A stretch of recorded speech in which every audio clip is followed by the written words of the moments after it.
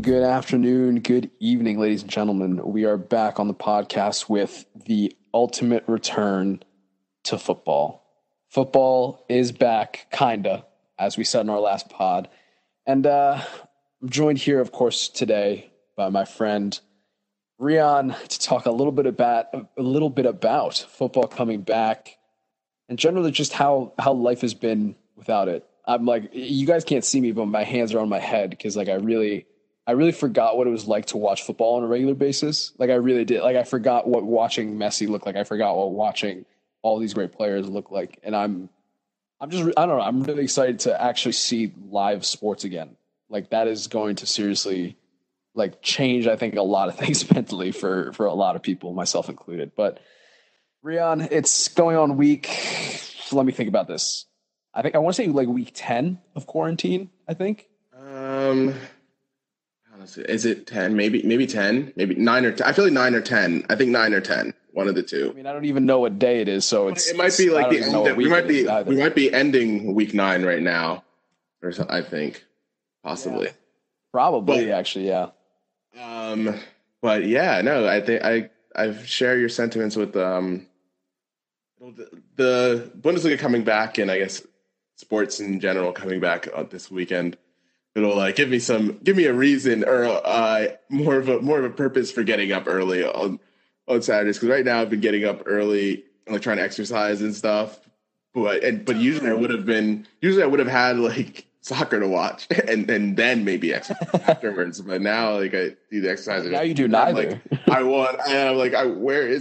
need something else to do. I'm just bored as hell afterwards. So. Yeah, that's the thing. Like I wake up on Saturdays. I'll read a book. I'll watch Netflix. I'll do a bunch of other hobbies and stuff like that. But there's something extremely fulfilling about watching football on a regular basis, and we're getting it back. I'm happy. It's the Bundesliga. It's something that we can really entertain ourselves with, and I don't know. I'm just genuinely excited, like for the first time in a while to watch soccer. So we'll see how it goes, but I think we're both staying well, staying healthy for the most part. At least I think so. I don't know. You tell me if that's different, because you have not told me otherwise. I mean, there are a couple of things. Like health-wise, I think I'm feeling physically pretty fine. I went to take an antibody test last night, and I'm waiting to hear back my results. Yeah. So I'm waiting to hear back my results on that. But like, oh my gosh! I tried to get these shoes sent, like just ordered to me. I tried to get these shoes ordered to me, and UPS can literally go to hell. Like, and they can literally fuck off. What did UPS ever do to you? So they came and they tried to deliver the package. My apartment, as I think Elliot would know, I can't buzz people up because. Long story short, Jared Kushner owns my apartment, but owns the company that owns my apartment. So not to get too. That's a long story short of why I don't have a buzzer that works in my apartment building or in my actual apartment. Anyway, UPS tries to deliver this package. They put that stupid fucking info notice shit on my door. Like, on the window. Naturally, I can't come and I don't know when you're coming to deliver this shit because my buzzer doesn't work and I don't know when you're here. So, these really aren't helping me. Like you coming and putting these notices doesn't help. So, I write on the notice after the second day, I write on the notice, call this number when you deliver it and put it like on the front door of like my building or whatever. And today they try to deliver again. And lo and behold, that note that I put gone. And I have a new note saying, we tried and this was our final attempt. And we're resending this back to the sender. To which naturally I was God. like, what? I was like, that's a bit weird because no one told me that it was 3 attempts and then they're out. And then I see the fine print on the back of the notice saying, "Oh, we may do up to 3 attempts." So love it. Thank you, UPS. You guys are just doing great. I'm very happy to hear that the U.S. Postal Office might be going bankrupt, and you're gonna take over some of these deliveries. It just sounds fantastic. I love capitalism. Great. So that's how I'm doing health-wise. Yeah, so it's fair to say you're doing great. That's what I really took away from it. I think you're fine. No, I'm kidding. That's terrible. That's actually brutal. I would hate to go through something like that. I've definitely had those type of experiences, but like I'm lucky enough right now to be back home where I get someone to ring the doorbell and then drop it off, and then I don't have to actually deal with it until I want to wipe down the package and everything. So yeah, that's why I got out of New York. But hey, right, that's just me. That's why. I mean, I got out of New York for multiple different reasons, not to get my packages. That's one of many. But I'm happy that we finally know why Elias left. It wasn't because he totally had COVID and may or may not have led to. He may or may not have been patient zero. So we're still a bit fuzzy on that. Oh my God. I was not patient zero. I will claim there was one confirmed case in New York the day I got back in New York from my trip from Seattle, which is where I more than likely got it. I can only imagine how much time Elliot spent researching to make sure that he wasn't patient zero. So that's all I needed. That's all that was needed. That Elliot took the time out of his day to actually probably look it up. Does this like bring you joy? Are you happy that I'm being pegged as patient zero by you? Does this fulfill you? Well, I mean, it hasn't been proven yet, so I'm done with this. This is ridiculous. Don't make me rage quit. Do you ever want to talk about football? Yeah, why not? You also, I might as well add, might join me in the COVID group. So we got to see what your antibody test says. Yeah, possibly, but at least I'll know that I was asymptomatic. So a victory, honestly, a physical victory, just means that I have a superior immune system, really. But sure. All right. Well, okay. We're going to talk about football now. This is ridiculous. All right. We're going to talk a little bit about what's going on in Europe. We'll start with a brief update from our last podcast where we went over some of the European updates of all the leagues and when they're aiming to restart by. So, Rian, do you want to start off in the Premier League? It's where we last really left it off, I guess, outside of the Belarusian league. But let's start off in the Premier League. Where's Boris Johnson at with reopening? Oh well, Boris would love to see football come back. Is actually one of the things that I'll get into here. But pretty much update on the Premier League side. They had another nice little group Skype call this past Monday, where again main topic was around the neutral venues thing, where there is a lot of contest between the clubs in terms of. A lot of them actually don't want it. So that is the biggest stumbling block right now. It was thought before that it was just the bottom 6 clubs who really didn't want the neutral venues and stuff. But by this call, by this past Monday, it was reported that 14 clubs were opposed to the neutral venue idea, which included Arsenal and Tottenham and Chelsea.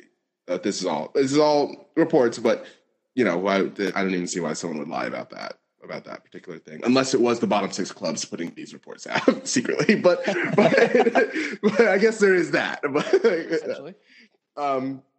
But the main reasons for this majority opposition, or supposed majority opposition, it's again all around money, right? Like we talk, that's the reason, right? There's an extra £2.5 million for each place in terms of in prize money, depending on the place that you're in, between even 10th and 11th, extra £2.5 million. And then there's the other commercial impact in terms of when playing at these neutrals could have an effect on clubs who have naming rights on their stadiums. It could potentially affect the cash flow in that sense, right? And one of the things too, apparently, the clubs are basically because Germany and Spain aren't doing neutral venues, it is also part of their reason for opposing it. So whatever. But to what you're saying at the beginning, the English government and Boris, they want football to return. They want it to lift national morale and promote a sense of returning back to normality. I mean, sure, I'd love it too. I'd love it to lift national morale and get back to normal. I don't know if having sports go on when your country is not dealing with a pandemic very well is the best way to promote normality. But go off, King. I digress. Yeah, but in any sense, English government wants it to return. They've said as early as June 1st they would allow sports are able to come back in England or in the UK. Obviously, the Premier League's not coming back June 1st, so let's just dispel that now. But the overarching thing that the English FA have made it very clear that they will not ratify any attempt to come up with a plan of ending the season that includes no promotion or relegation. They've said they will not ratify it. So we're not nulling and voiding the season. That's not happening. That's absolutely not happening for England. Maybe they won't physically finish the season, but in any case, they will not be voiding it. So Liverpool fans, you guys are going to get your title. Like that's the big thing there. That's an interesting point. I don't want to spend too much time on this, but the interesting point is I think they pigeonholed themselves a little bit in saying that they're not going to, essentially void the season. Like we don't know what the pandemic is going to hold, right? We just don't know what the next several months are going to look like. So in the event that they aren't physically able to operationally get back to, playing football, like neutral ground or not, they've pigeonholed themselves into a position where they have to give, winners and losers medals, essentially, right? Metaphorically. So I don't know if that was the best move, honestly. Yeah, I think it's very hard for any of these plans to be the quote unquote perfect plan, right? Because I think what England is doing, and I think what most leagues, no matter the sport, are trying to do right now with this situation is come out of this with the least amount of like potential lawsuits possible, right? Like if you were to scrap promotion and relegation, like there's gonna be lawsuits. Like that's gonna happen. That's absolutely gonna happen. If you were to null and void the season, 100%. Yeah, there's gonna be even more lawsuits there for sure. So like they're just at this point, like I said, a part of the money thing is part of the whole like. The reason they're coming back is money is also like to not have to pay out money like for lawyers and potential lawsuits and all that stuff. So that's always going to be their first mode of trying to get this season to start again. So I'll get into just very quickly, what the current plan is if the season were to not be fully completed, right? And they weren't able to fully play out these games, neutral venues or not. So for now, the least hated adaptation, and I have to stress least hated, is the points per game model. Specifically, the choice would be between this is coming from a Premier League executive, the head, one of the chief executives of the Premier League, and he said this much to athletic reporters, the reporters on theathletic.com. So.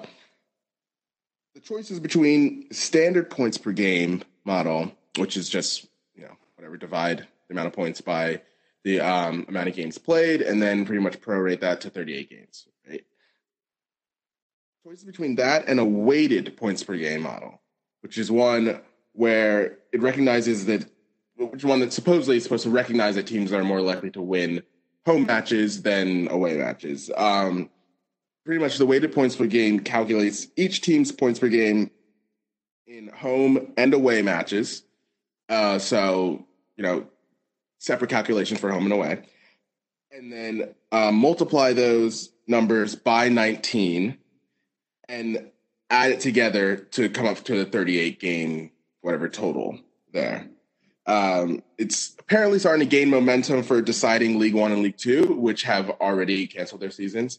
The championship at League One and League Two, by the way, tiers 3 and 4 for England, for those who may not know. But the championship and the Premier League, which are the top two tiers of the football pyramid for them, is still planning on going ahead. They're planning on going ahead and trying to play the season out.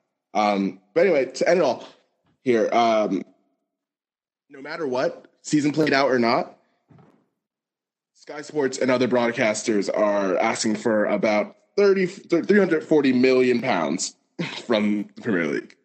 Are you serious? Season played out, season canceled or not. Which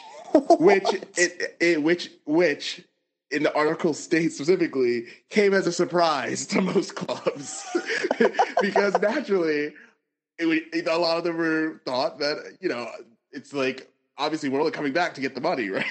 And it's not getting all the money. So, and the reason that this is such a hang up for Premier League, especially, and like when we get to Germany, I'll mention like the big difference there, is that in Premier League, they get the money up front from broadcasters, which is not how it's done in every league. So that is what has been making this so difficult in terms of broadcasting rights, or money from broadcasting rights.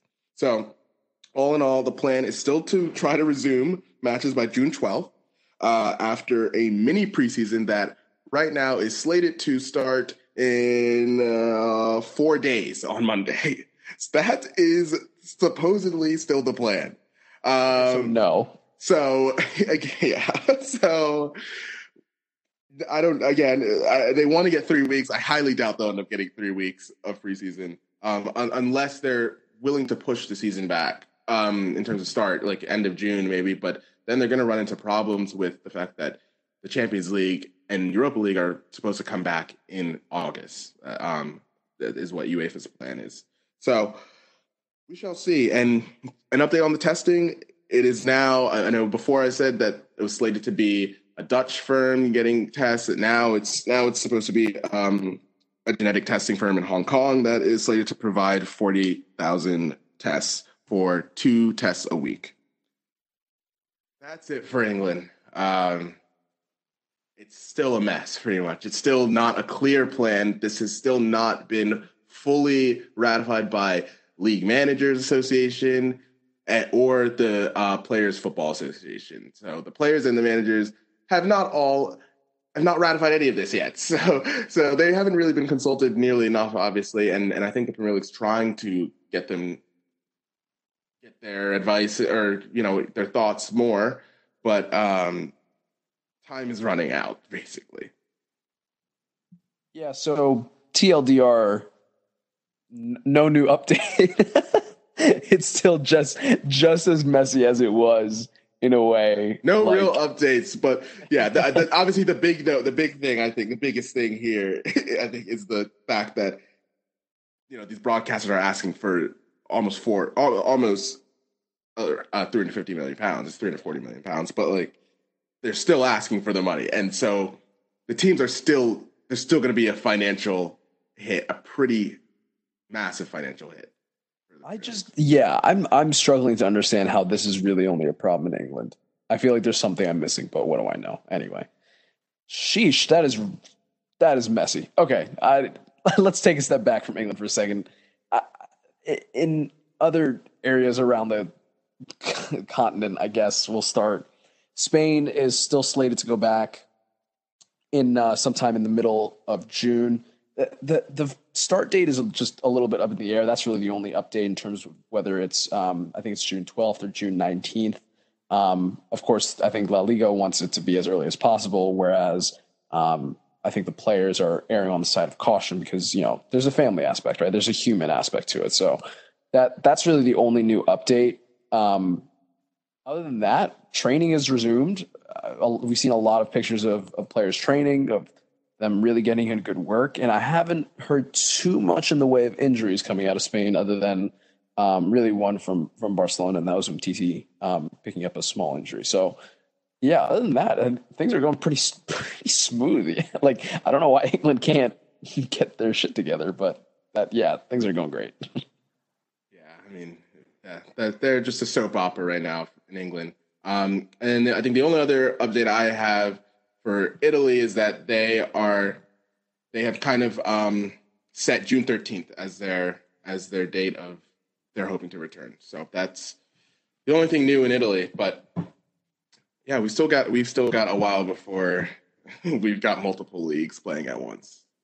Yeah, it's going to be a while, but we're getting there. We're on the path. I think that's the key. So exciting stuff. So why don't we go ahead and move on to I guess the purpose of the podcast, which was talking a little bit about the league that's actually returning in time, or at least time of recording. It's 2 days. So, Rian, Bundesliga table. Give me that refresher. Where are we at? What's still up for right? Let's European spots. A little bit about relegation. So give me the lowdown. Yeah, of course. So we're back in Germany here, right? They've played, just a refresher, they played 25 games before the season was cut short, or suspended, I should say. 25 games. Each team has 9 games left. They go to 34 in Germany.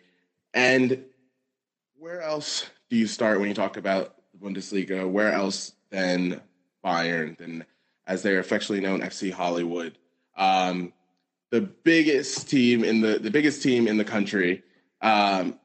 They just barely won the league last year by 1 point over Dortmund, which we will get into a little bit how heartbreaking that kind of was for Dortmund. But they win the league last season. They do the double in the domestic league and domestic cup with Niko Kovac. And just about 4 months into this season, Niko Kovac is fired after a double in his first season with Bayern.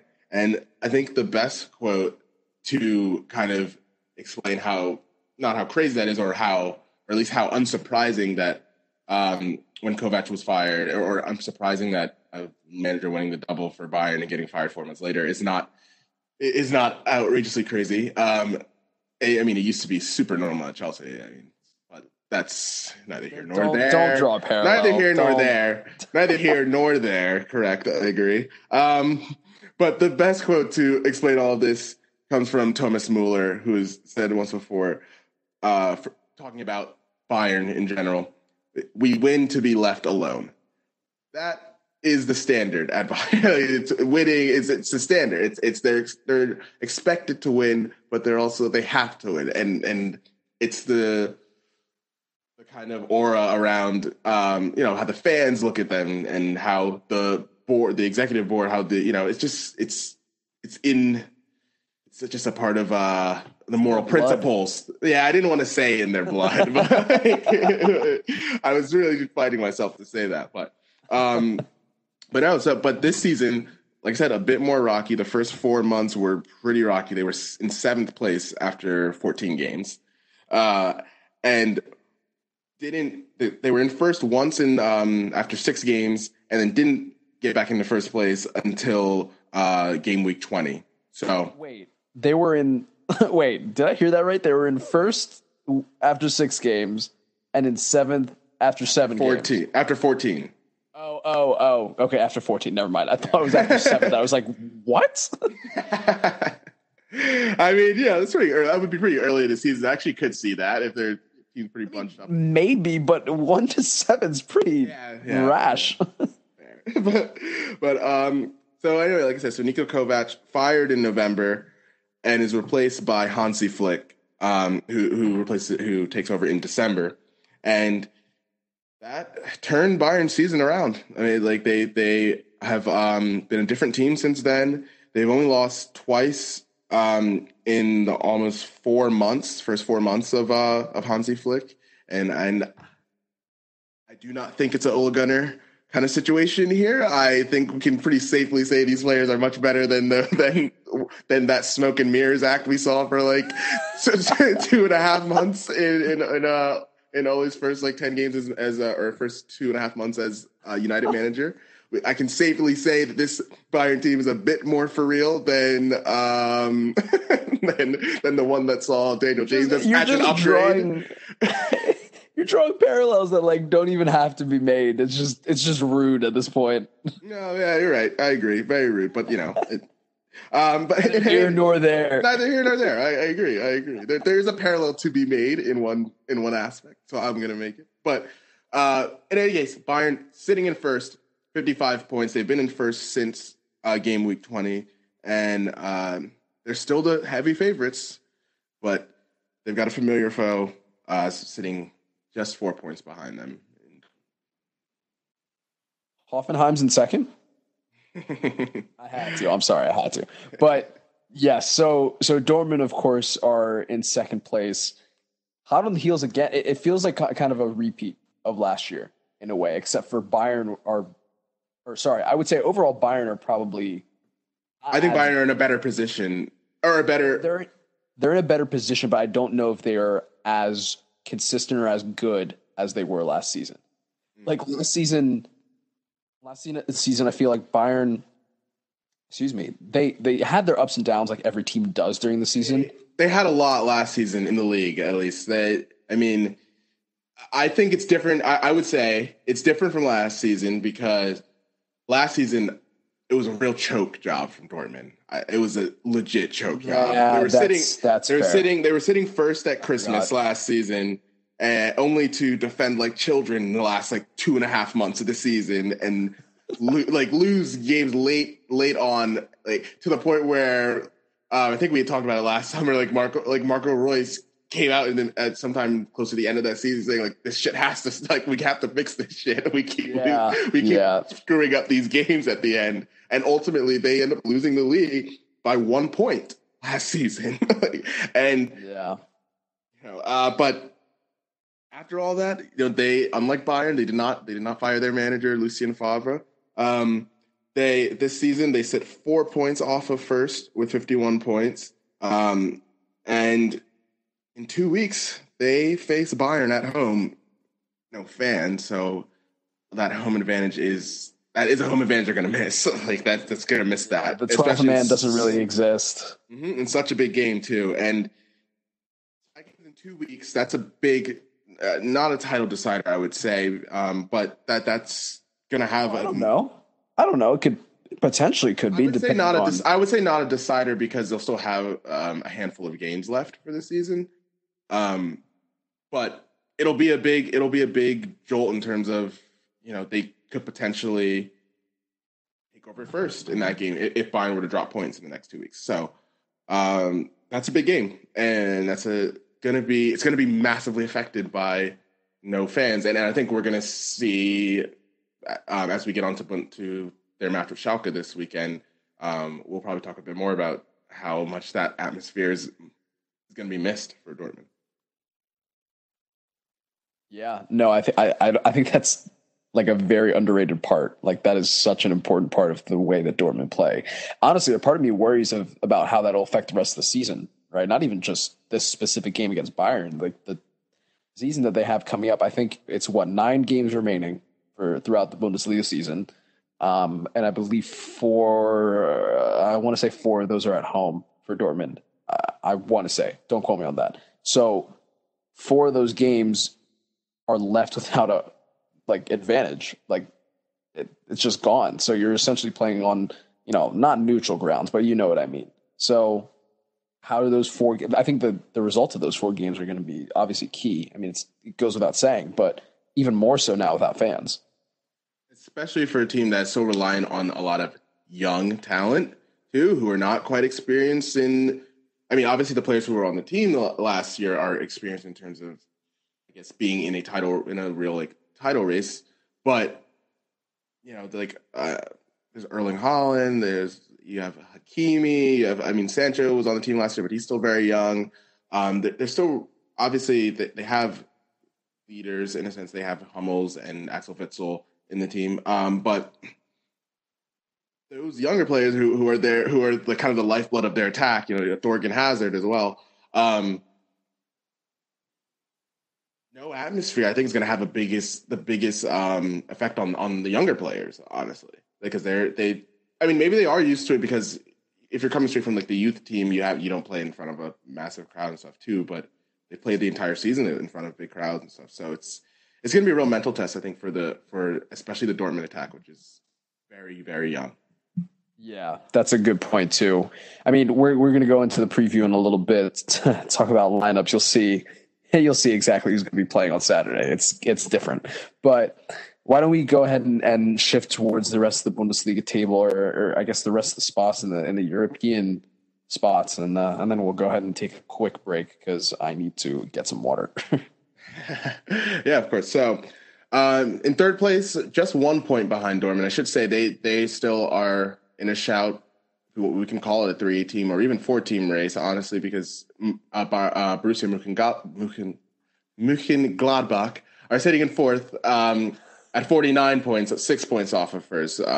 So we shouldn't discredit those two teams as also being, if Bayern and Dortmund were to slip up in the next few weeks, which is totally possible now because this is not a normal next 9 games, next 8 to 9 weeks or 9 to 10 weeks, right? So I think there's a possibility for a major slip up by big teams, but Leipzig's led by Julian Nagelsmann, who we've talked about before. In his first season with Leipzig, your husband.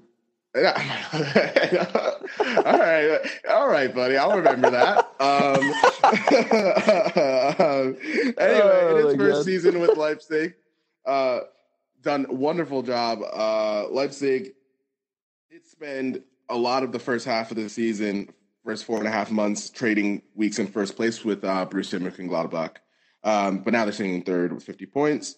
Yeah, the way I would try to, people who are not super familiar with Leipzig, if you remember at all the Monaco team from 2016, 2017, I think you'll get a lot of the same vibes with this team. A lot of young talent, a lot of really good young talent who probably will look back, the same that we look back at that Monaco team, we'll look back 3 to 4 years later on and be like, wow, these guys all went to these great teams, all went to like great clubs and had very good careers afterwards. Like that, you'll look back, that's actually kind of an iconic team. For Leipzig, those players that I'll point out, on the forward line, you've got obviously Timo Werner, we've talked about before, young superstar, who's German striker, Liverpool striker. Probably, probably. Honestly, that's something that we could talk about once the seasons are ever finished, maybe. But also up top, you've got Patrick Schick, who's on loan from Roma, who's had a very good season for Leipzig, as well as Christopher Nkunku, who is, I think, not a very well known player outside of like obviously the leagues that we follow very well, but he's really good player. If people get a chance, he scores some really nice goals. So that's their forwards. In midfield, you've got Marcel Sabitzer, who destroyed Tottenham in Champions League right before everything got suspended. You've got Leimer. You've got Tyler Adams, who obviously we talked about, the U.S. international.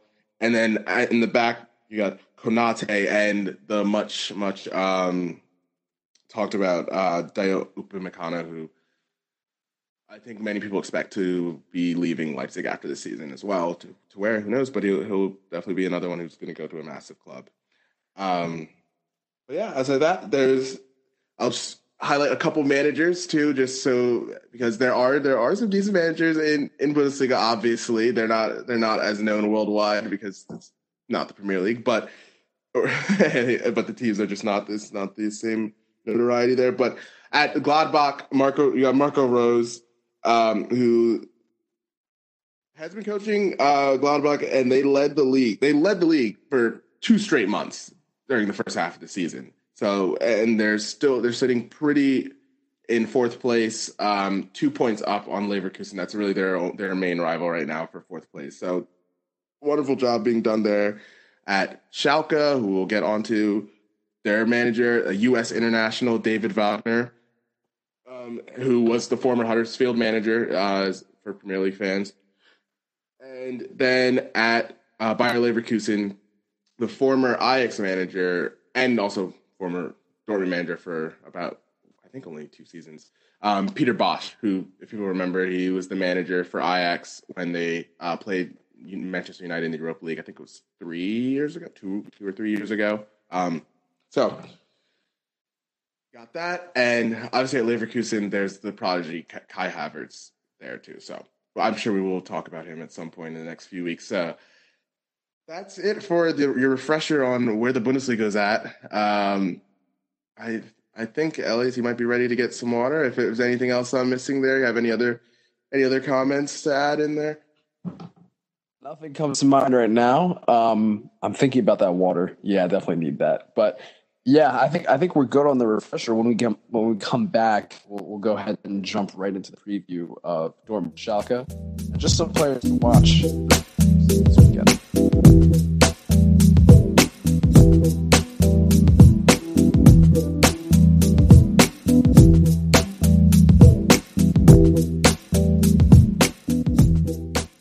Right, ladies and gentlemen, we are back after I've gotten my water, and my water actually turned out to be cat pee that I was smelling in my room. So I wanted to double check that. So just so we have it clear and on the record here, Elias, instead of going to drink water, he went to actually drink cat pee that he found next to him. That is what he just said. That's not okay. That's not what I said. I mean, this is clearly your payback for my Nagelsmann comment earlier, but that was proof. So you used up that credit. I'm not giving you that. That'll come another time. Don't worry about it. But all right. Okay. All right. We'll see about that. All right. Well, do you want to talk about the game that we're both going to watch this weekend, the Dortmund Schalke game, Saturday, 9:30 a.m. Eastern time? Yes. Yeah, of course. It's a pretty big game to have come back, as we could both recognize there, right? One of the first back. Do you remember, I was going to say, I forget if it was 2 years ago, a year ago, the 4-4? Yes. I was trying to find the highlights of that recently, actually. That's so funny. I was trying to find the highlights for that recently. I was watching that game with my dad specifically. I remember that, and I forget when all those goals started going. I think it was later in the second half. And my dad and I were watching, and we were like, all right, it's like 1-1 or something. It's like, we'll I don't know, switch channels for like 5 minutes. We switch channels, and we go back, and it's like 3-2, and we're like, what? What just happened? Like, are you kidding me? So yeah, it was that was one of the, I think this isn't, I think over exaggerating, probably one of the best games I've watched in the last couple of years. Truly.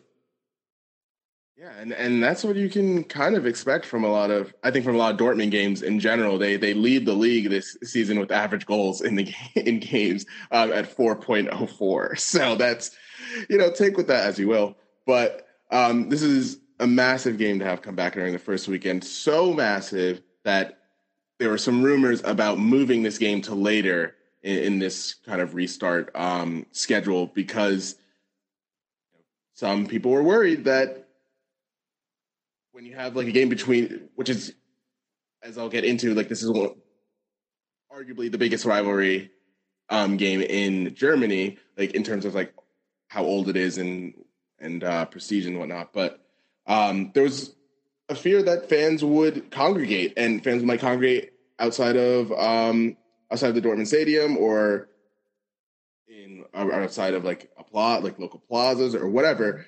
But the team supporters or head supporters or whatever, chairman of the supporters, have kind of have quelled all those fears. They said they're in very close contact with all their support, with a lot of their supporters and stuff, and there's an agreement to not congregate. And we'll see what happens, obviously, but like I said, I do think that people will follow that, though. I think we're kind of at the point where this is a very real thing for everybody. And I don't want to go back on this, but I think there's a fear that when Liverpool win the league, that Liverpool fans would do that. But at the same time, I think Liverpool fans understand, while it is an absolutely monumentous occasion, I think some people will still go out.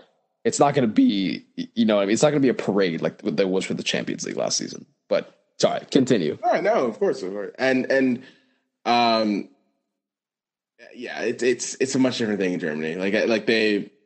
They're obviously in a different stage of their response to the virus as well too. So this has been one of the last things to kind of come back, right? So the hope is at this point people know the consequences of doing something that reckless. So anyway, like I said, one of the best rivalries probably in Europe, as known the Revier Derby, which is the name for any match between two clubs in the Ruhr region of Germany, which is in German, the Ruhr is Revier. So there you go. They're separated by 27.5 kilometers. Elias, do you have any idea what that is in? Do you have any guess to what that is in miles? And it's about 14 miles. I'm guessing.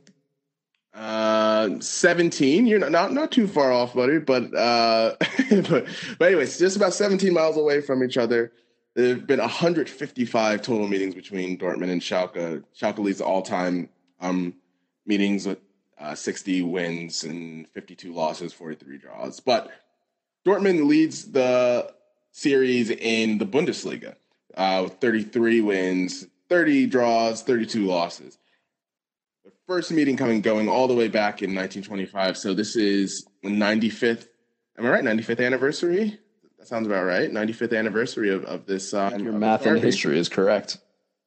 But hey, so to fast forwarding way, way, way farther in the future, this match last season at Dortmund came on April 27th, just about 3 weeks left in the season, or 3 games left in the season. And Dortmund are leading the league by a point at this point. And from this game, they end up having 2 people sent off after going up 2-1 in this game. So they go up 2-1 at the end of the first half. And then you have Marco Reus get sent off, and a midfielder for Dortmund also get sent off. Both straight red cards. And they're down to 9 men, and they end up losing that game 4-2 at home, which is it absolutely fucks their title chances. They end up finishing second, like I said before, losing the league by 1 point to Bayern. And oh man, the joy that must have come from Schalke fans knowing that they had such a dent for Dortmund in their pursuit to win the title, like that must have felt absolutely fantastic for them. But that is one of the monumental results from the end of last season for Dortmund, and one of the ones where I said that they defend like children. But although in this one, obviously they were down to 9 men, but capitulated like children. Yeah, fair enough. Yeah, that was really wild experience. I think I'm honestly forgetting how crazy the end of last season was in the Bundesliga. Like I genuinely think I forgot like how like the race to the finish was very unclear to the very end. And it's like coming back to me as we're talking through it. And it's very possible that we see something like that again this season. But yeah, that was wow. I guess I just genuinely forgot it. I completely forgot about it. And so looking ahead for this weekend, Schalke have been hovering around 4th for most of the first half of this season, but now they sit 12 points off 4th. When the season came back at the beginning of 2020, from then up until the suspension of the season, they were pretty mediocre, and they fell down to 6th, and now they're fighting for that Europa League spot in 6th place. They're sitting in 6th place, fighting with Wolfsburg and Freiburg and Hoffenheim, who are all within 2 points of them. So they have something to play for the end of the season here too. Just generally, they haven't won a game since mid-January. And granted, yes, that seems much longer now because 2 months have just been in like the fucking abyss, basically. But but even so, up until the suspension of the league in mid-March, that's a pretty tough looking record there. But if there's anything for Schalke fans, in the last 8 meetings between Schalke and Dortmund, they've only lost once. Granted, they've only won 2 games; the rest have been draws. So that might also kind of tell you where this game might be heading this weekend, right? I guess. And then to Elisa, would you like to go on to the Dortmund side here. Give us a little update on how hobbled they are coming into this game. Oh my God. So I knew that and I had read and heard that Marco Reus was not going to be a part of the squad for this game just due to injury, which unfortunately is somewhat of a theme of his career on and off. But I didn't realize like the whole starting lineup was also joining him on like the supporters benches. Like it just I was going through solidarity, brother. Yeah, literally in solidarity. Like I was going through the names on the team sheet to go through the injury reports, and I'm like, these players weren't injured before the quarantine. Like the only person that I remember being distinctly injured was Jadon Sancho. Right? He picked up, I believe it was a muscle injury. But now he's I guess regaining fit. Okay, all right. It was a whole confusing thing that went the injury report. But let me go through the names for you that are out for this weekend's clash with Schalke. Marco Reus, of course, like I mentioned. Then Jadon Sancho. Then Zagadou, Axel Witsel, Emre Can, Hakimi, Akanji, Mario Götze, and Schmelzer. All who are out due to largely muscular injuries. Richon and Witzel being out basically means that the Dortmund are going to give up at least probably 2 goals this weekend. Like that's almost they're usually like giving up 1 to 2. Yeah, so this means that they're giving up certainly 2. But that's crazy to me. Like can you imagine if Chelsea had Conte, Jorginho, Giroud, Pedro, and just, for shits and giggles, Callum Hudson-Odoi out. That's literally like that's the equivalent of what's happening at Dortmund. So they're absolutely ravaged with injuries. And the interesting part, I think, is that these injuries, some of them really propped up in training more than recently, and that I think is a worrying sign for maybe other leagues about how they actually return to training, because apparently returning to training just normally as it was is not the way to go with your physical body. I'm not a nutritionist. I am not a physical therapist. I am not a trainer, but I can tell you that if you don't properly work out over the course of 2 months and then you go back to training like a professional athlete, probably not the best thing for your muscles. That's just, I don't know. That's just me. So, but yeah. Doctor though. So why should I listen to you? I have people on Twitter. You definitely have mental health issues if you've been on Twitter looking at that kind of stuff. So, okay. Not to disparage anyone with mental health issues. That is not the point. Right. It's just I get all my news on Twitter. Okay, we'll talk after about this. This is ridiculous. Okay. But yeah, so long story short, Dortmund are really without at bare minimum 5 to 7 players within their starting lineup. So this leads us to our next point. We're basically going to see all the youngsters start for Dortmund. And one youngster that I know Rian has been following closely, and obviously myself as well, but Rian specifically chose, I believe, for his player to watch in a completely unbiased fashion. I went back on it. I ended up going back. Oh, that's right. He did go back on it. You're not choosing the American? The Dortmund prodigy? Not the Christian Pulisic? All right. No, that's fine. No, yeah, be unpatriotic. That's totally fine. Okay.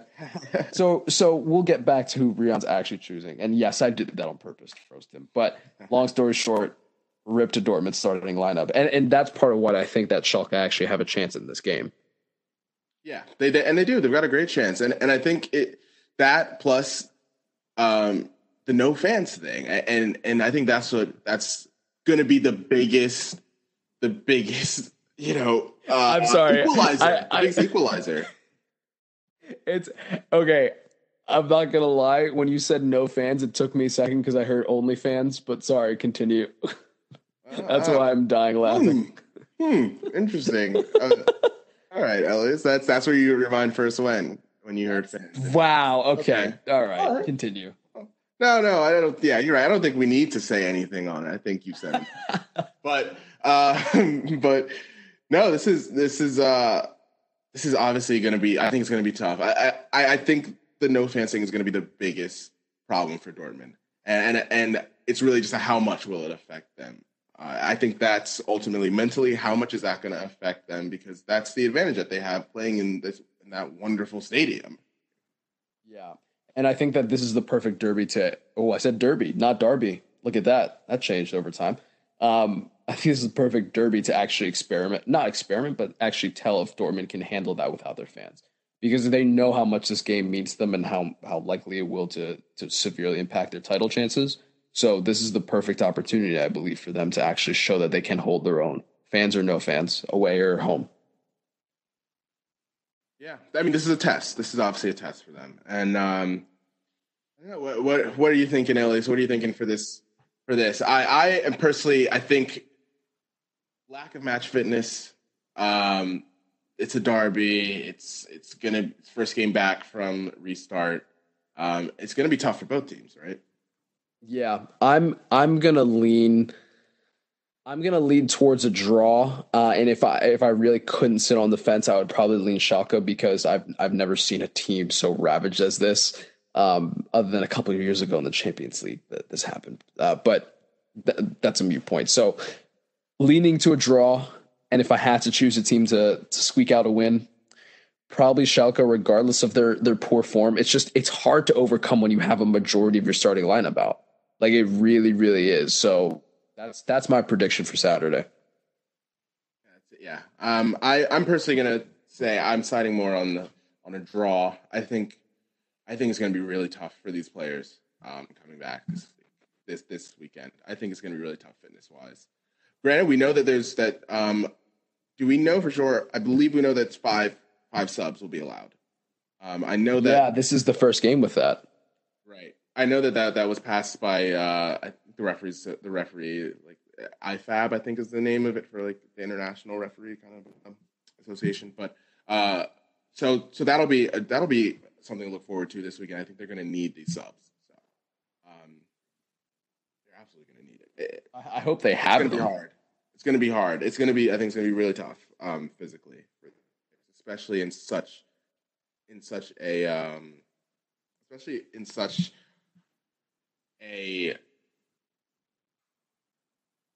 massive game in terms of like prestige and like, you know, history behind this game.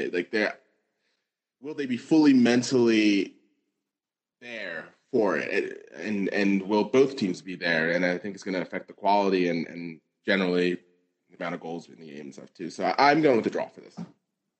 That's a fair prediction. Yeah, we'll see what happens on Saturday morning, and I'm very interested to see how like the flow of the game goes, and if the speed changes, like what has changed in the game in the last months. Like what I don't know. I don't think anyone knows a football back in months. So we'll see. Like this is a sprint. I think this is more or less a sprint to the end of this season now, right? And where that fitness is going to be lost, like the advantages that you could have for being the quote unquote most fit team in the league. Like no one's gonna, like, if you were the most fit team before, it doesn't fucking matter anymore, really. Like, because you've been all in the same training regimen for the last 2 months, which is your home. Yeah. So it's a sprint, and what's going to shine more than anything else is tactical, like acumen, right? Like intelligent players, like discipline, and doing the things that are more intangible, I guess, right? And that's where the best managers in the league, in the world, but specifically in Europe for these next maybe 2 months, that's where they're going to make their money, really, because that's what's going to be most important now is your team at least tactically like set up well to mitigate any like fitness or other mental problems, like, whatever mental problems in terms of just such a weird situation for the players that they're going to be very uncomfortable with. Yeah, I hear you. So with the preview kind of wrapped up for Dortmund and Schalke, there are two other games, I guess, that are kind of on our radar, and those being the Bayern and Leipzig games. Rian, what's your brief on those, and who do you see kind of, either putting the pressure on Bayern in this case, or do you think Bayern are going to take a one step further towards the league title? What are your thoughts? So this week we have Bayern facing this week we have Bayern facing. Sorry, just making sure this is correct. I'm pronouncing this correctly. Union Berlin. It's pronounced. I mean, it's pronounced Union Berlin. It's spelled out Union, whatever. It's a German, whatever. Anyway, but we have Bayern facing Union Berlin on Sunday at 5. What I believe is 5 o'clock our time, or sorry, 5 o'clock their time. So, Elias, do the math on that. Was it 2 o'clock our time? 1 o'clock our time, maybe. What are you saying? What the game will be at 5 o'clock in Germany. Okay, so 1 o'clock here. 1 o'clock. Okay, got it. This is what I have you for. That's tough.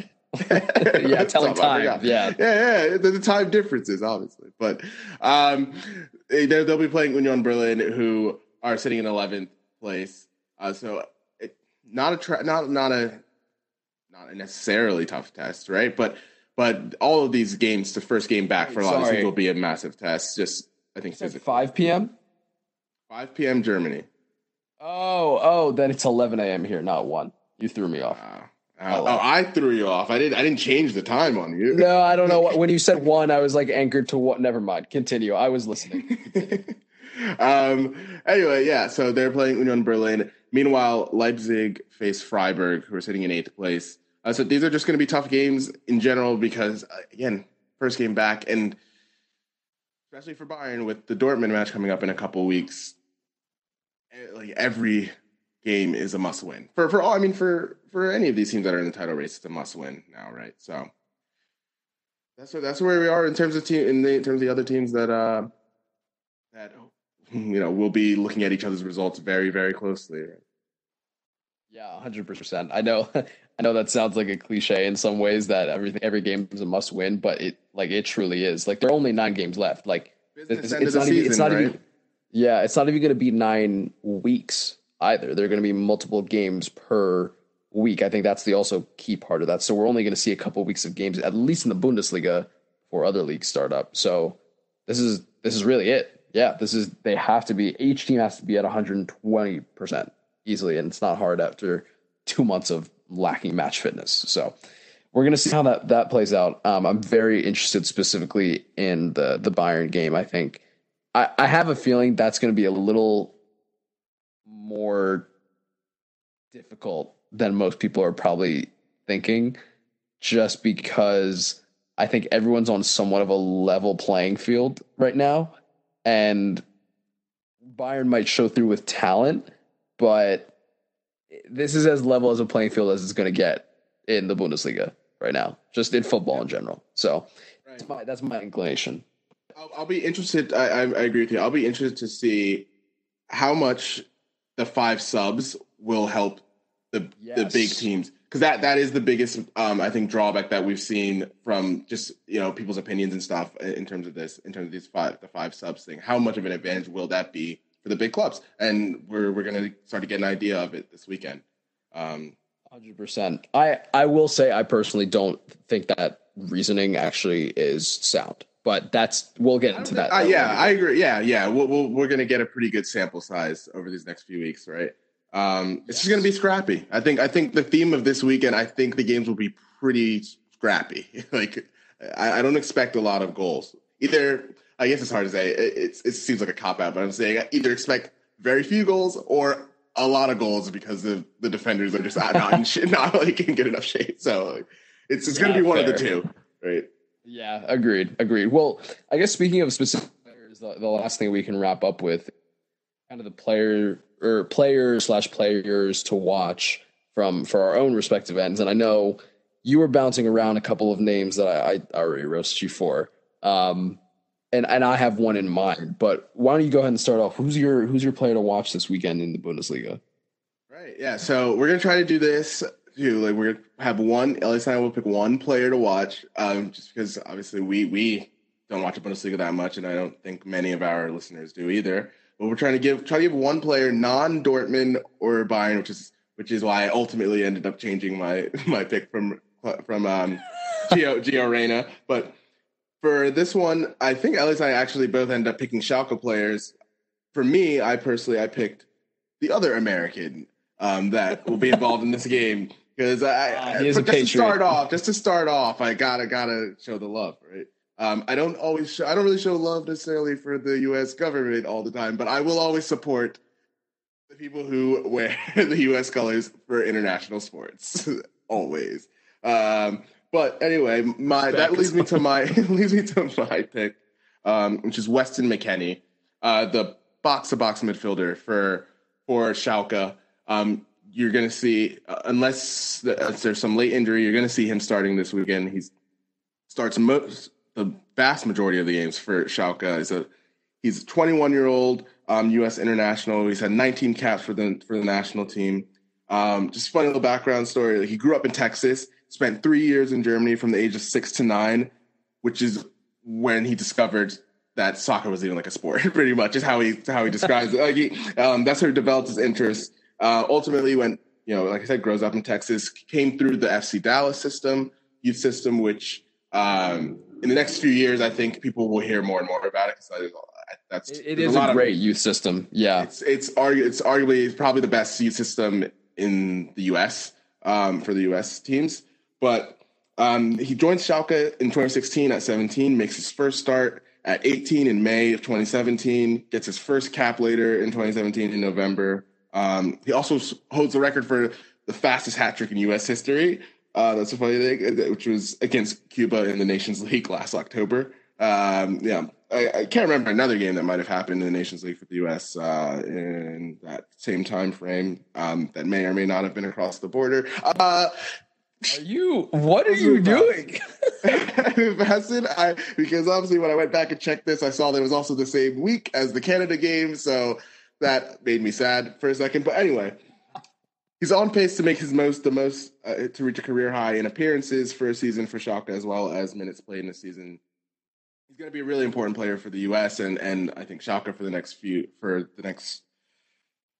X amount of years. Hopefully that while he stays healthy and stuff. So that's my player to watch for this weekend, and everyone will get a chance to watch, because I hope everyone will be watching the Dortmund Schalke game, and just one to look out for. Yeah, absolutely. No, he's absolutely a great shout. I mean, I've seen him play here and there. I'm going to be honest, I haven't fully seen him play too much in the last couple of months. Well, beyond the last couple of months. One thing to look out for with him, I think, is he's a great jumper. Like most of his goals are headers, but he's a great jumper. He's not that tall. He's like 5'10", 5'11". He's not crazy tall, but great jumper. Can outjump a lot of players. So really athletic.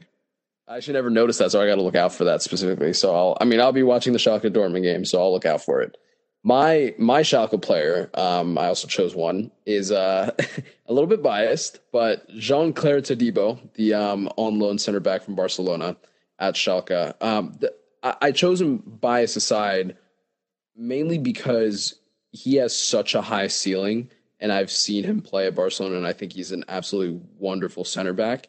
But I don't think he's really gotten his chance to shine so far. And he's had a couple of good spells and moments at Schalke this season since he's been on loan, but he really hasn't been able to completely show his true colors and how good he really is. I think he just needs consistent game time for that. And he is seriously a good player. He reminds me a little bit of Varane, but with better ball playing ability. And I really do think praise. Yeah, no, yeah, I 100% think that he can reach that level. So we'll just have to see. I'm very interested to see how he performs this weekend. I believe he will start, but I want to see him get a couple of games in. That's the goal.